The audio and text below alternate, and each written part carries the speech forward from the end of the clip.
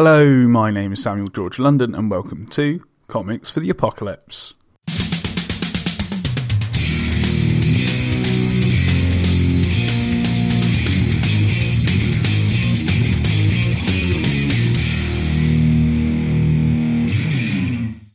On today's episode, I speak to comic book writer and cool dude Andrew Clemson about what comics he would take into a solar storm apocalypse. But before we get into it, I'd like to give a quick shout out to our sponsor, Comic Scene. This month's issue, which is now available at WH Smith and McColl's, features 70 years of Eagle and Dan Dare. Then from next month, Comic Scene will merge with new anthology comic Shift, which is available from the 29th of October.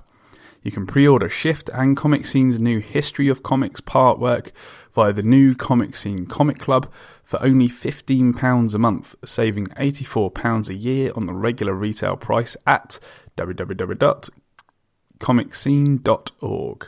Now, without further ado, on with the show. Hello, Andrew Clemson. How's it going? Hi, how you doing? Yeah, I'm good, man. Yourself? Yeah, not bad. Surviving, all things considered. That's all we can hope for these days, I think. Yeah, it certainly is, isn't it? It's tough times, but I think things will start to improve slowly but surely.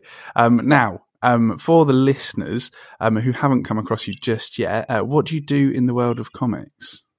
So I work in indie comics. So I'm a writer. I've done a couple of books now. I'm on my third one, but the one that I'd be more known for, quote unquote, is called Starbastard, which came out through Scout Comics. We crowdfunded it, and then it got picked up, and then that came out, through Diamond and everything. And then we've done a superhero book called Bet Noir, which was putting out slowly. And the one I'm working on currently is called Damsel from Distress, which is like a Dungeons and Dragons, Charlie's Angels, or Agents of S.H.I.E.L.D. sort of mashup. Which is lots of fun. We got that on Kickstarter at the minute. Oh, great! And that's on Kickstarter right now, is it? Yeah, that's literally we put that up a couple of days ago from when we're speaking now. So it's going till sort of the 5th or the 6th of November. But fingers crossed that we fund very soon so that we can take some of the stress of waiting out of things, because that's always horrific. Yeah, absolutely.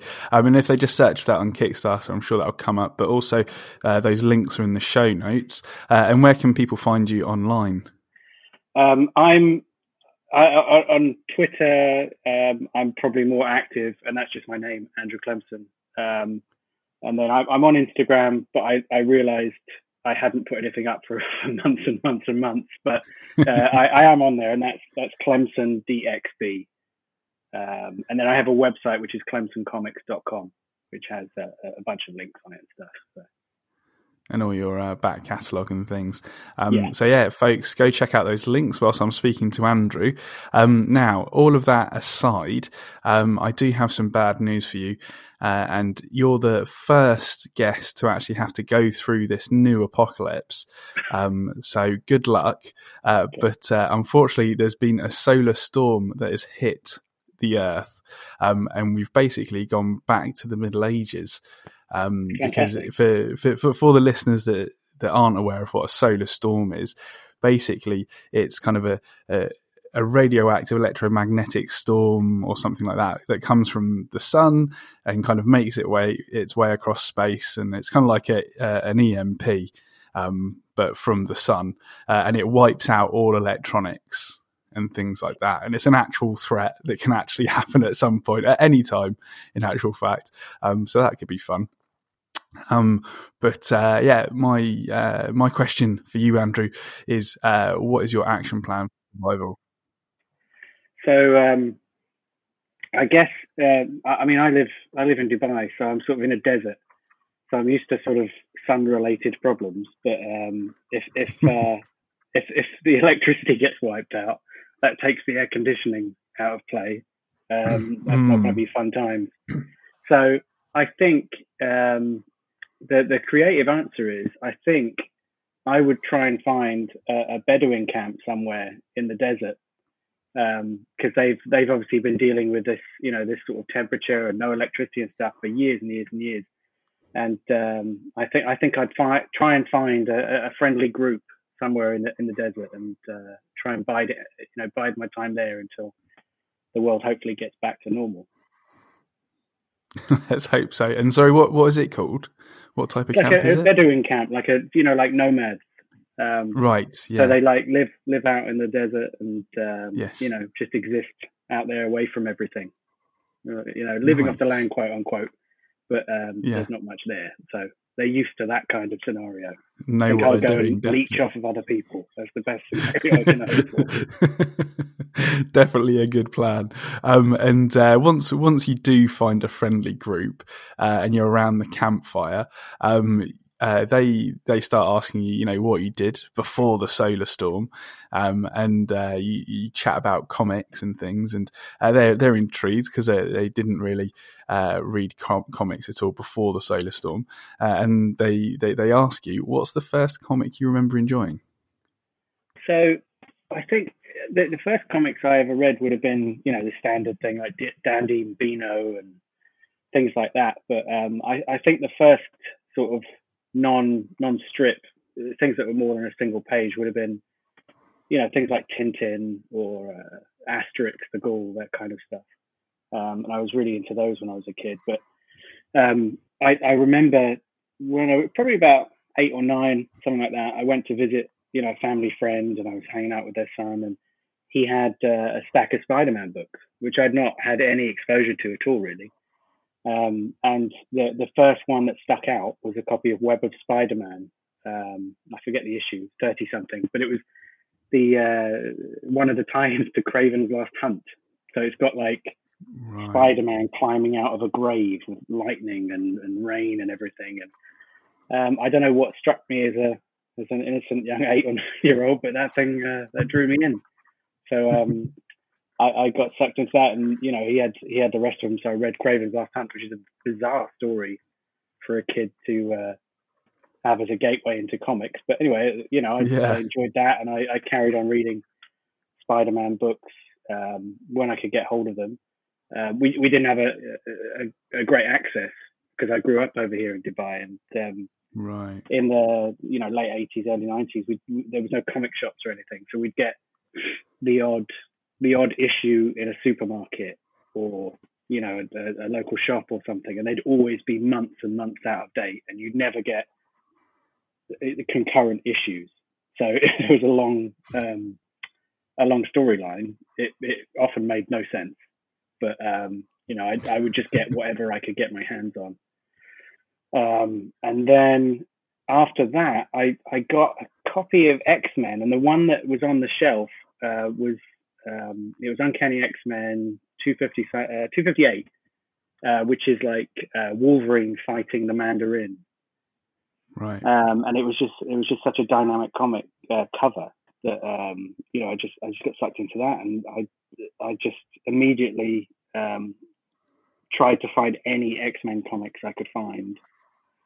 And that was that. I contacted my grandparents in the UK, and I had them, for Christmas and birthday presents and stuff like this, and got a pull list, I suppose you'd call it now. Got a subscription to basically every X-Men comic I could have, and I just for years after that, I would just get these packages with a sort of backlog of X-Men books. Nice. And then I'd just sit down and read sort of 30 or 40 books. Absolutely binge on them. Yeah, which is, I mean, it's weird because that's the kind of model we have now, isn't it, for reading almost. Yeah. But yeah, that's how I used to read as a kid, just because we couldn't buy them for love nor money, so it was just a case of getting them whenever we could get a care package of comics. But yeah, awesome. those X-Men books and the Jim Lee, the relaunch, that was my thing back then as a kid. Absolutely loved it. Nice. And so did that inspire you to try drawing comics at all, or did you just go straight into writing? No, I was convinced as a kid, if you asked me from the age of like 10 up until 16, 17, 18, actually, yeah, until I was 18, I would have said, yeah, I'm going to be a comic book artist. I'm going to go and draw for Marvel. Right. That's going to be my job when I'm older. And I wasn't bad at it, but I I was just never good enough. I was too much of a perfectionist. So I almost went to university in the States. There's a place called Savannah College of Art and Design, SCAD. And I was so close to going there because they do a degree on comic book creation. Right. And I went out there, we visited it, and it's in Georgia, and we, sat in on a class, and the class assignment was basically you had to do a page of the Joker killing someone with his laughing gas. Right. Cool. And yeah, I was super close, but I ended up going and doing animation in the UK. And then it just sort of fell by the wayside, the actual, the comic thing. But I picked up writing very recently, really, 2015. Right. I'd always wanted to get back into it, but I had one of those bucket list things when a friend from school had passed away, and I sort of think, what would I want to do if I had that? If I was going to die tomorrow, what do I want to say I want to have done? And it was write a comic book, so I did. And yeah, that's where it all spiraled from. Nice. And then clearly you've had quite a bit of success since then. I did manage to flick through Star Bastard, which is a lot of fun. So congratulations on that. Thanks. Yeah, it does what it says on the tin. It's not it's not Mouse, and it's not Dark Knight Returns. It's a fun book. It's kind of the cursed offspring of like a Carry On film and Guardians of the Galaxy. But yeah, it's fun to write. Totally, man. Did a great job with it. And speaking in that vein, the next comic that comes up in the camp is what's the funniest comic that you've read? So I think I tend to like fun stuff, like when I'm trying to any kind of media, like in movies or TV or comics. I'm super terrible at getting the critically acclaimed stuff and actually absorbing it. I've never watched Godfather, there's all these films, when they're too hyped up, I just can't watch them. But have you seen Happy Gilmore? That is the question. Happy Gilmore, yeah, it's weird that you say that. I am a bit of an Adam Sandler aficionado. I don't know if that's a sign of illness or what, but yeah, the early Adam Sandler stuff. Big Daddy is one of my totally. It's a great one, isn't it? Good fun. Yeah. But so I really like just fun escapist stuff, and I suppose for that kind of stuff, I really like. I say stupid comics, but I mean it in the nicest possible way. So things like Axe Cop. I don't know if you've ever read that. Yes. Yeah. Which is just a child has written the words and his older brother's drawn it. And then there's a comic called Shirtless Bear Fighter, which is just like a naked beardy guy fighting evil people. He's like raised by bears and so much like Kyle Stark stuff I just absolutely adore. So like Sex Castle and Rock Candy Mountain. And there's a particular panel in Rock Candy Mountain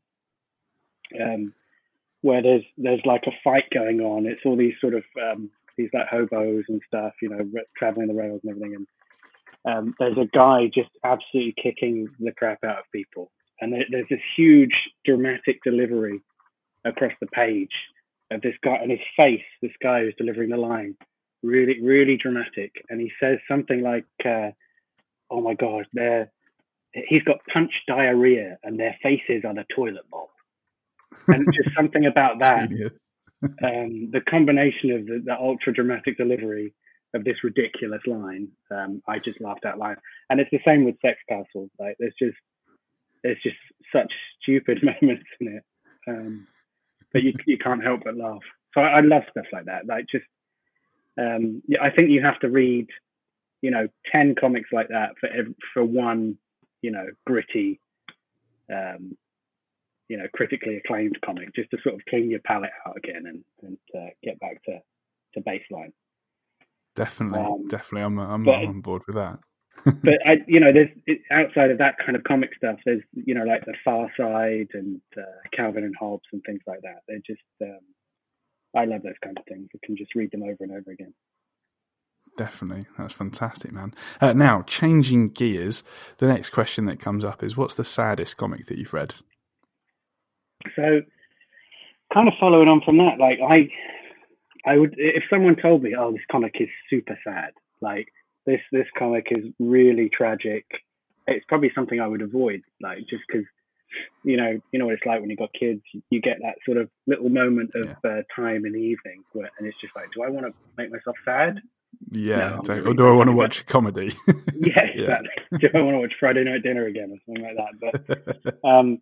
But the one thing that that I did, having looked back at the stuff on my shelves and thinking about it, the stuff that I always found saddest, it tend to always be around like animals.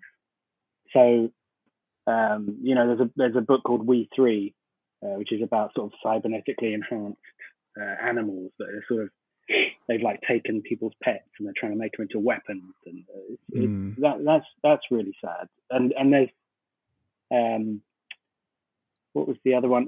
There's a Superman story called Whatever Happened to the Man from Tomorrow, which is kind of what if, in the future, sort of worst case scenario style thing.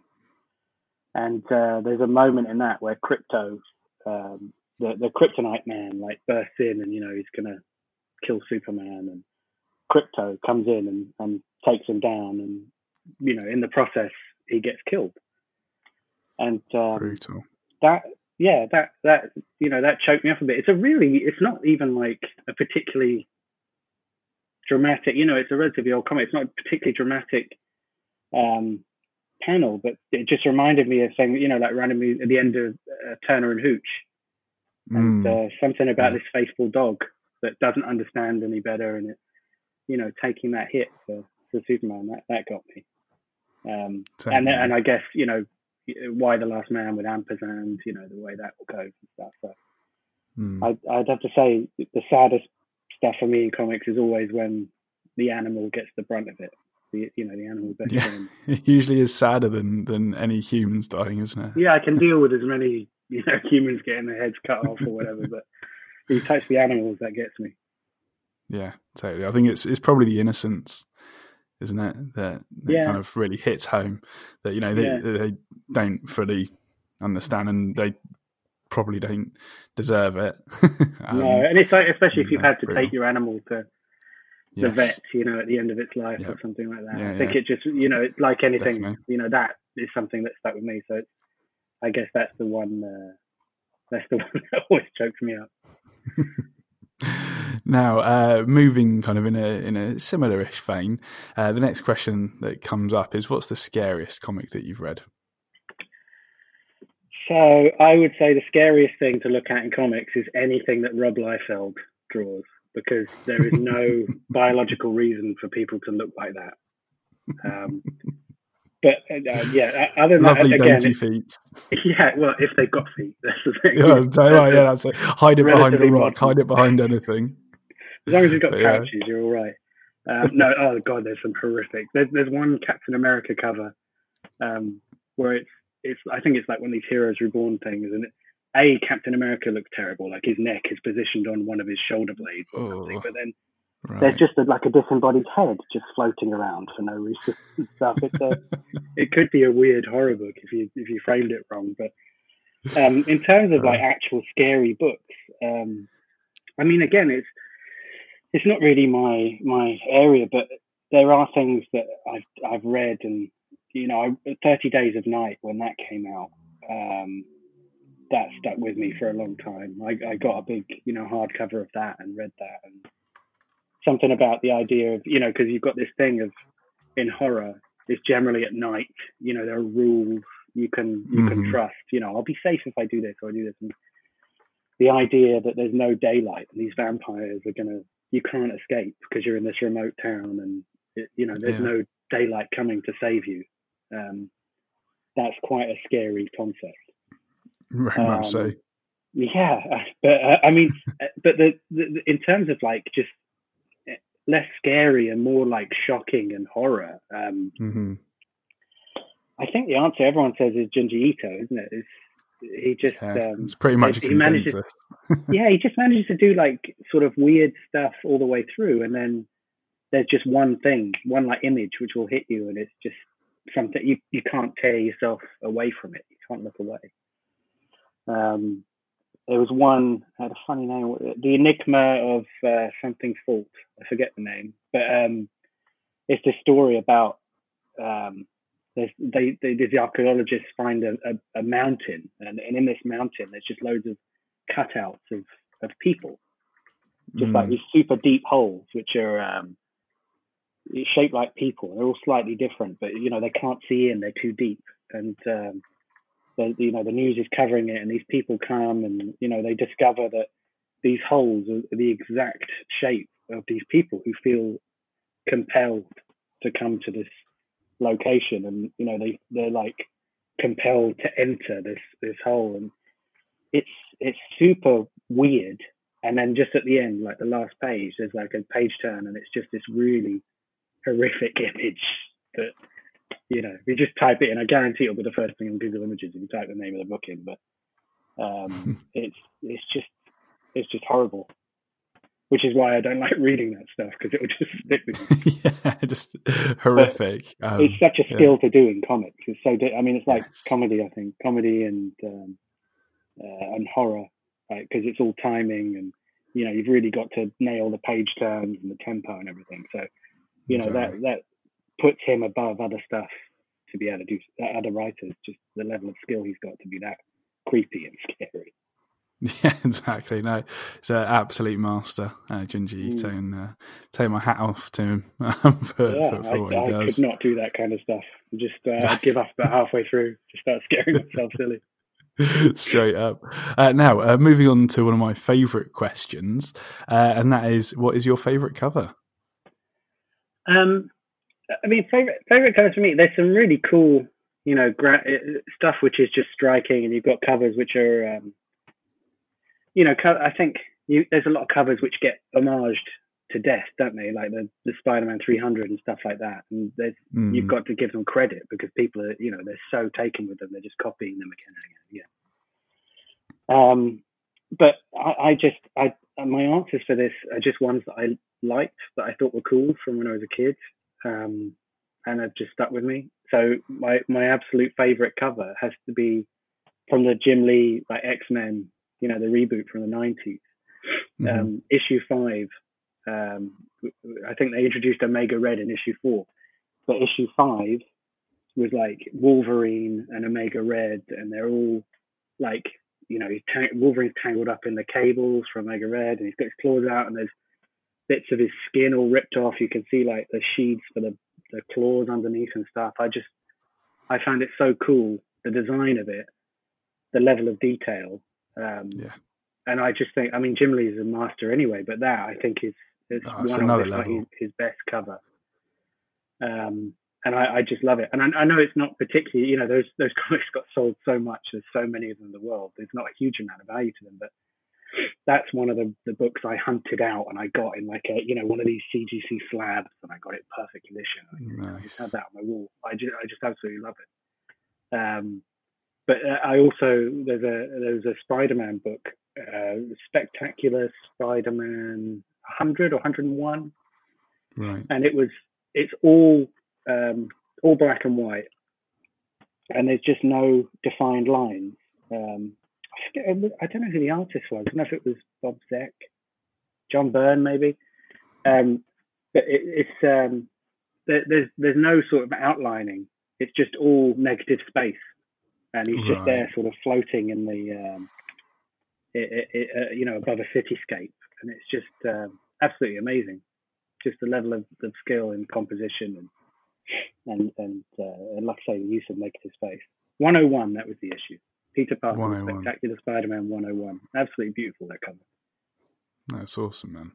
But yeah, no, just going back to your X-Men cover. I don't know where you can start that as an artist, No. There's obviously, it's just incredible. The level of detail that's in there, from, both of them have got their mouths open like really wide, and so you kind of got each individual tooth in there, and just the hair, and Jim Lee went is amazing. But the thing that got me when I was a kid was looking at Wolverine and he's like Yeah. his claw that's in the foreground. It's got like actual like sheath, like all the skin and the muscle has been torn away, and he's got these like you can see actually in his wrist. Yeah, and he's got like a bit missing from his head, and you can see like a sort of adamantium skull, and I don't know what it is. And the other thing I like about it, which is another thing, this isn't really a great example of it, but I love sort of gimmick covers.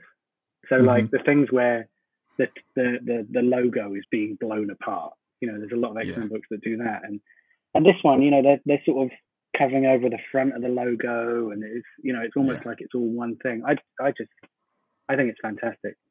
It's so 90s, but it is, isn't it? I love that though. It's fun. Yeah, but it's weirdly enough, it's never been. You don't see like homages of this one. You know, there's loads of homages of that one. There's an X-Men book which is. It's like, I forget the issue, but it's Captain America and Wolverine and Black Widow, and they're like, there's like a flashback to Madripoor in the World War II and stuff, and they're all like lined up there, and that one gets homaged a lot. That's another Jim Lee one, but this one, you know, maybe I'm just, you know, I've got such great taste that I see it and other people don't, maybe. Maybe, but no, I think this is a great choice, Andrew. It's a fantastic cover, and one that I'm glad that I became aware of, because it's awesome. Now, moving on to another of my favourite questions. What is the most meaningful comic to you? So again, I've sort of answered this really small. Because I know there's like super important books that you can talk about. You know, there's March and there's Mouse and all these kind of things which have a lot of meaning behind them. But I just answered this in terms of what it has the most meaning to me, like a book which sits on the shelf has meaning. So for me, there's a book called Voodoo Child, which is it's a Jimi Hendrix biography. Which was an oversized hardback that came out in the 90s, I think in 1995 or something. And when it came out, it's by Bill Sienkiewicz. And when it came out, my nan got it for me as a kid. And would just like, you know, I hadn't given her any prompting. You know, usually it's like, get me X-Men, get me Excalibur, get me all this. And she went out of her way to go to the comic store and said, oh, he likes Jimi Hendrix, I'll get him this and stuff. So, I mean, I've got that as, you know, it's a nice memento to have there. And it's a great book in itself. You know, it's Bill Sienkiewicz and it's all painted and it's oversized. It's beautiful. And it came with an audio soundtrack, which I found amazing at the time. Because, you know, I was convinced that everything would have a soundtrack going forward after I had this book. And they were just going to release CDs with every comic. So for me, you know, that one, but you know, no matter the content, that one for me has the most meaning, just because it, you know, it reminds me of family and stuff. But in the grand scheme of things, as a writer, or you know, quote unquote writer, trying to get into it, I think even though I've not read it all, I've only read, you know, just before it got to issue 100. I'd probably say something like Walking Dead, because I think Walking Dead is responsible for this big boom of creator-owned comics that we are sort of blessed with at the minute. So, you know, I feel like if we didn't have that, we wouldn't have as much of a creator-owned industry, maybe. I'm sure something else would have come along, but, you know, it did so well that it's really sort of created this field and helped keep it buoyant for the rest of us that are sort of trying to get into it. Definitely, it was a great comic to have boosted the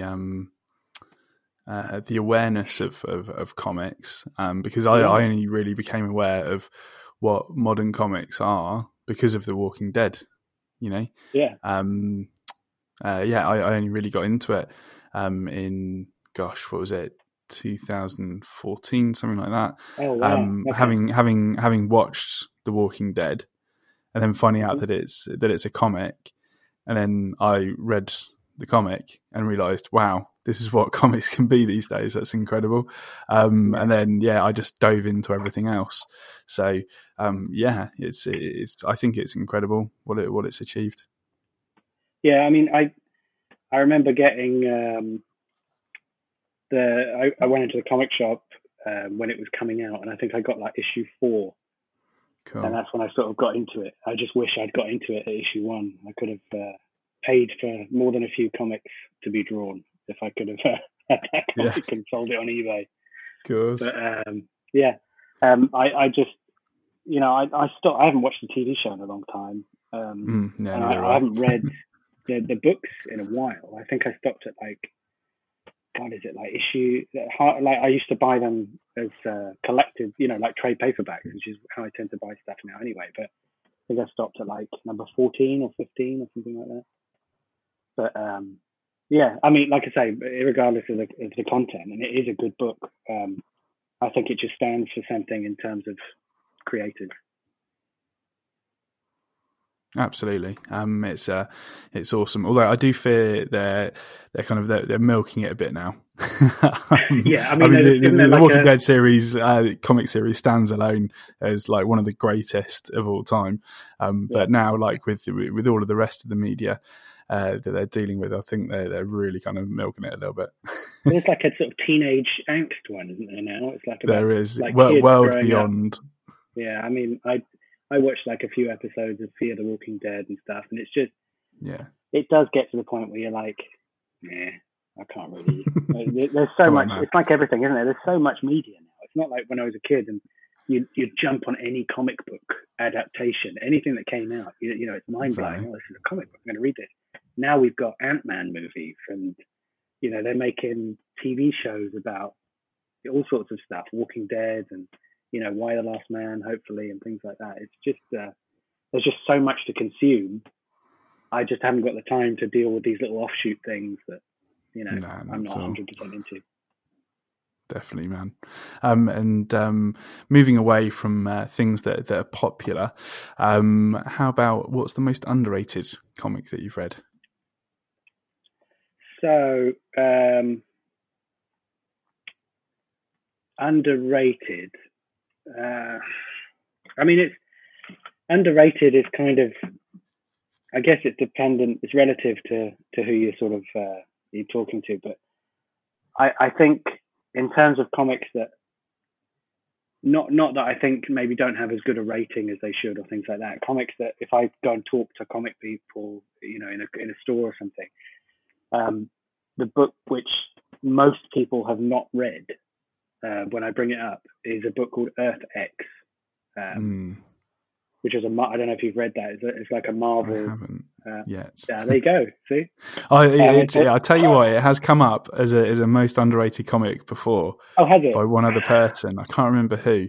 But yeah, so it's on my reading list, but I still haven't got around to reading it because I've got so many underrated comics to read. It's just so massive. And at the time it came out, I mean, when I read it, I was at uni, so it's, almost 20 years ago. So it's at least that old.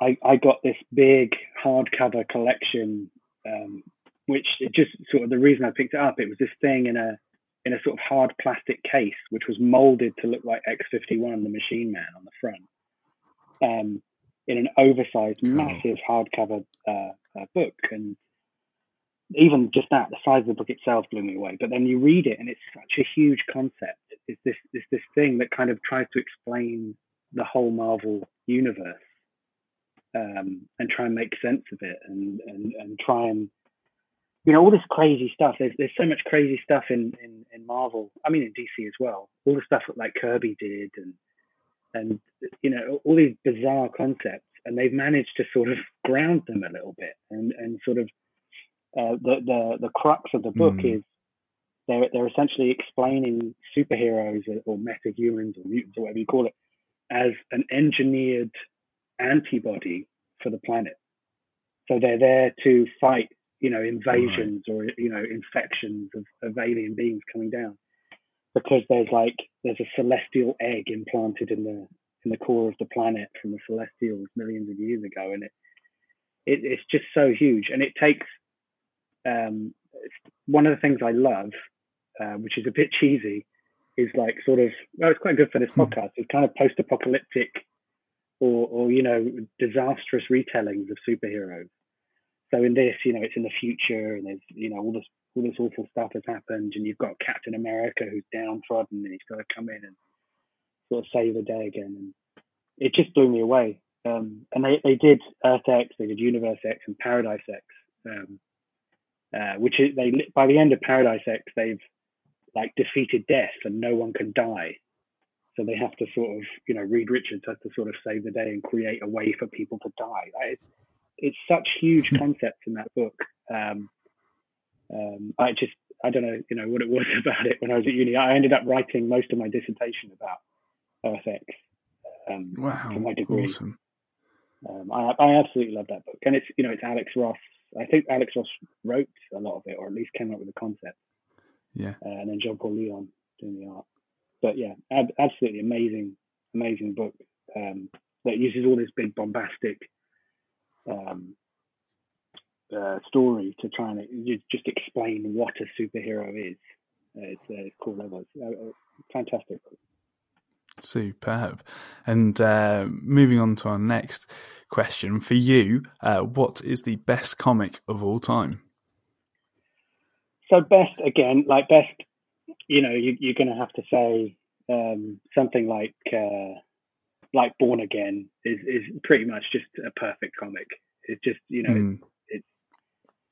it's re-examined the character and the genre, and it's an absolutely fantastic book. But again, because I'm not that clever, I'm going to focus on a couple of reasons why books are my favorite and why I feel they're best for different reasons. Not perfect comic books, but just best comic books in different ways. So the first one is Savage Dragon, which again is not Born Again, and it's not all those kind of books. But it's not Sandman, but sorry, what's that? It's not Sandman, but it's not Sandman. But do you know what? Funny you say that. I've never read Sandman. No, I haven't actually. And I know I have to give back my writer path, but it's just one of those things. It's been built up so much. I feel like I've never got the mindset to give it its full attention. I will do one day, but yeah. But Savage Dragon to me, and I've not read it all, but the simple fact that Eric Larson has written and drawn that thing from its conception till now, which is like incredible. 250 issues. I think he's done one where he wasn't the artist, but it's like the longest running thing with a single creator, and I just find that amazing. And the achievement of committing your life's work to one simple concept, I find amazing.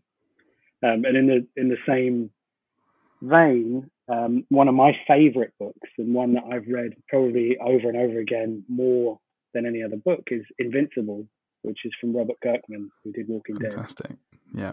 And that book, he manages to write superheroes, new superheroes, which aren't new at the time.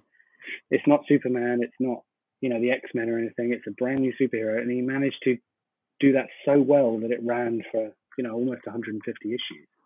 Yeah. And I'm sure it would have gone longer if he'd allowed it to, but he kept that book fresh all the way through and kept reinventing it, and it's absolutely fantastic. I'd say that's among the best superhero books ever, and that's without 50 or 60 years or more of history. So I can't credit that thing enough. Yeah, man, Invincible's fantastic. That's one that I certainly have read and got into as a result of finding out about The Walking Dead, and then diving into Invincible. Kirkman's done a lot of good books. He's the first thing I got from Kirkman was a book called Battle Pope, which is definitely not his best. But again, that's because I love stupid books like that. You give me a title like Battle Pope, and it's got Jesus as a slacker and stuff. But then he's done things like this. He's done Invincible, and he's done Walking Dead and things like that. And I love Invincible so much. I've still not read the end. I just can't bring myself to do it. I've got it sat on my shelf. I've had it. Yeah, I'm sure. Yeah. I've reread 1 through, whatever it is, 120 or something. Yeah. Like 5 or 6, 7 times. And I've got this last, the oversized ones. I've got it just sat there, and I just can't bring myself to do it. So I'll wait. Savouring it for the apocalypse. Yeah, well, yeah, there you go. I'll save it for the apocalypse. But I love that book. Fantastic. And speaking of which, if you could only take one comic into the apocalypse, which would it be? So on a similar vein, I said that I would probably take either, like, I've got like a Authority Absolute Edition or one of these Watchmen Absolute Editions, because I could read it and also use it as like a bludgeon if I needed to. Or maybe it would work as a sort of makeshift bulletproof vest, like in Back to the Future 3. But I think if it was something I had to read, I think I'd probably take one of the sort of Calvin and Hobbes omnibus or a Far Side book, just because I think you'd need a bit of comedy. And a lot of those strips, even though they're not 20, 24 page things, they're always 3 panels or 1 panel or whatever. They're really insightful, and they really, you can read them again and again as you get older, and they teach you a lot about family and life and things like that. They're just really good books. So I think I'd probably take, if I had like a car to stick it in, I'd take like the big Calvin and Hobbes Treasury. But if that's cheating, I'll probably take Next Wave, just because it's stupid and it's out in a genius way. I just love Angry Machine Man. Nice. Well, I don't mind giving you a treasury of Calvin and Hobbes. So I'll take both. I'm allowing it. The whole boot. Bingo. Great. Yeah. And then alongside that, what weapon, tool, or useful item would you like to take with you as well? So I think, assuming all of the electronics in the world have gone, yes, and knowing how useful it is to have the internet at your disposal, I think given time to sort of arrange this, I would want like a shielded box that, I don't know what it is that sort of saves you from solar flares, but I'm assuming it's like a lead lined box, and I would stick like a tablet that has the entire knowledge of Wikipedia onto this thing. And I would come out essentially, I'd be the smartest man in the world, having all this information. And I think that would be a good way to sort of barter my way into some semblance of authority in a new world. That's genius. You'd definitely be an authority with all of that. So fair play. And if I could put digital versions of Invincible on it, then even as better. well. Yeah, definitely. We could do that. With the ending. Yeah, no problem. Fantastic. Well, Andrew Clemson, thank you so much for sharing your comics for the apocalypse. It's been an absolute pleasure. Yeah, thanks very much for having me on. It's fun. Awesome. For the listeners, one more time, where can they find you online? So you can go to clemsoncomics.com, which is my website. That's got a couple of links. You can go and buy Starbuster from Scout, things like that.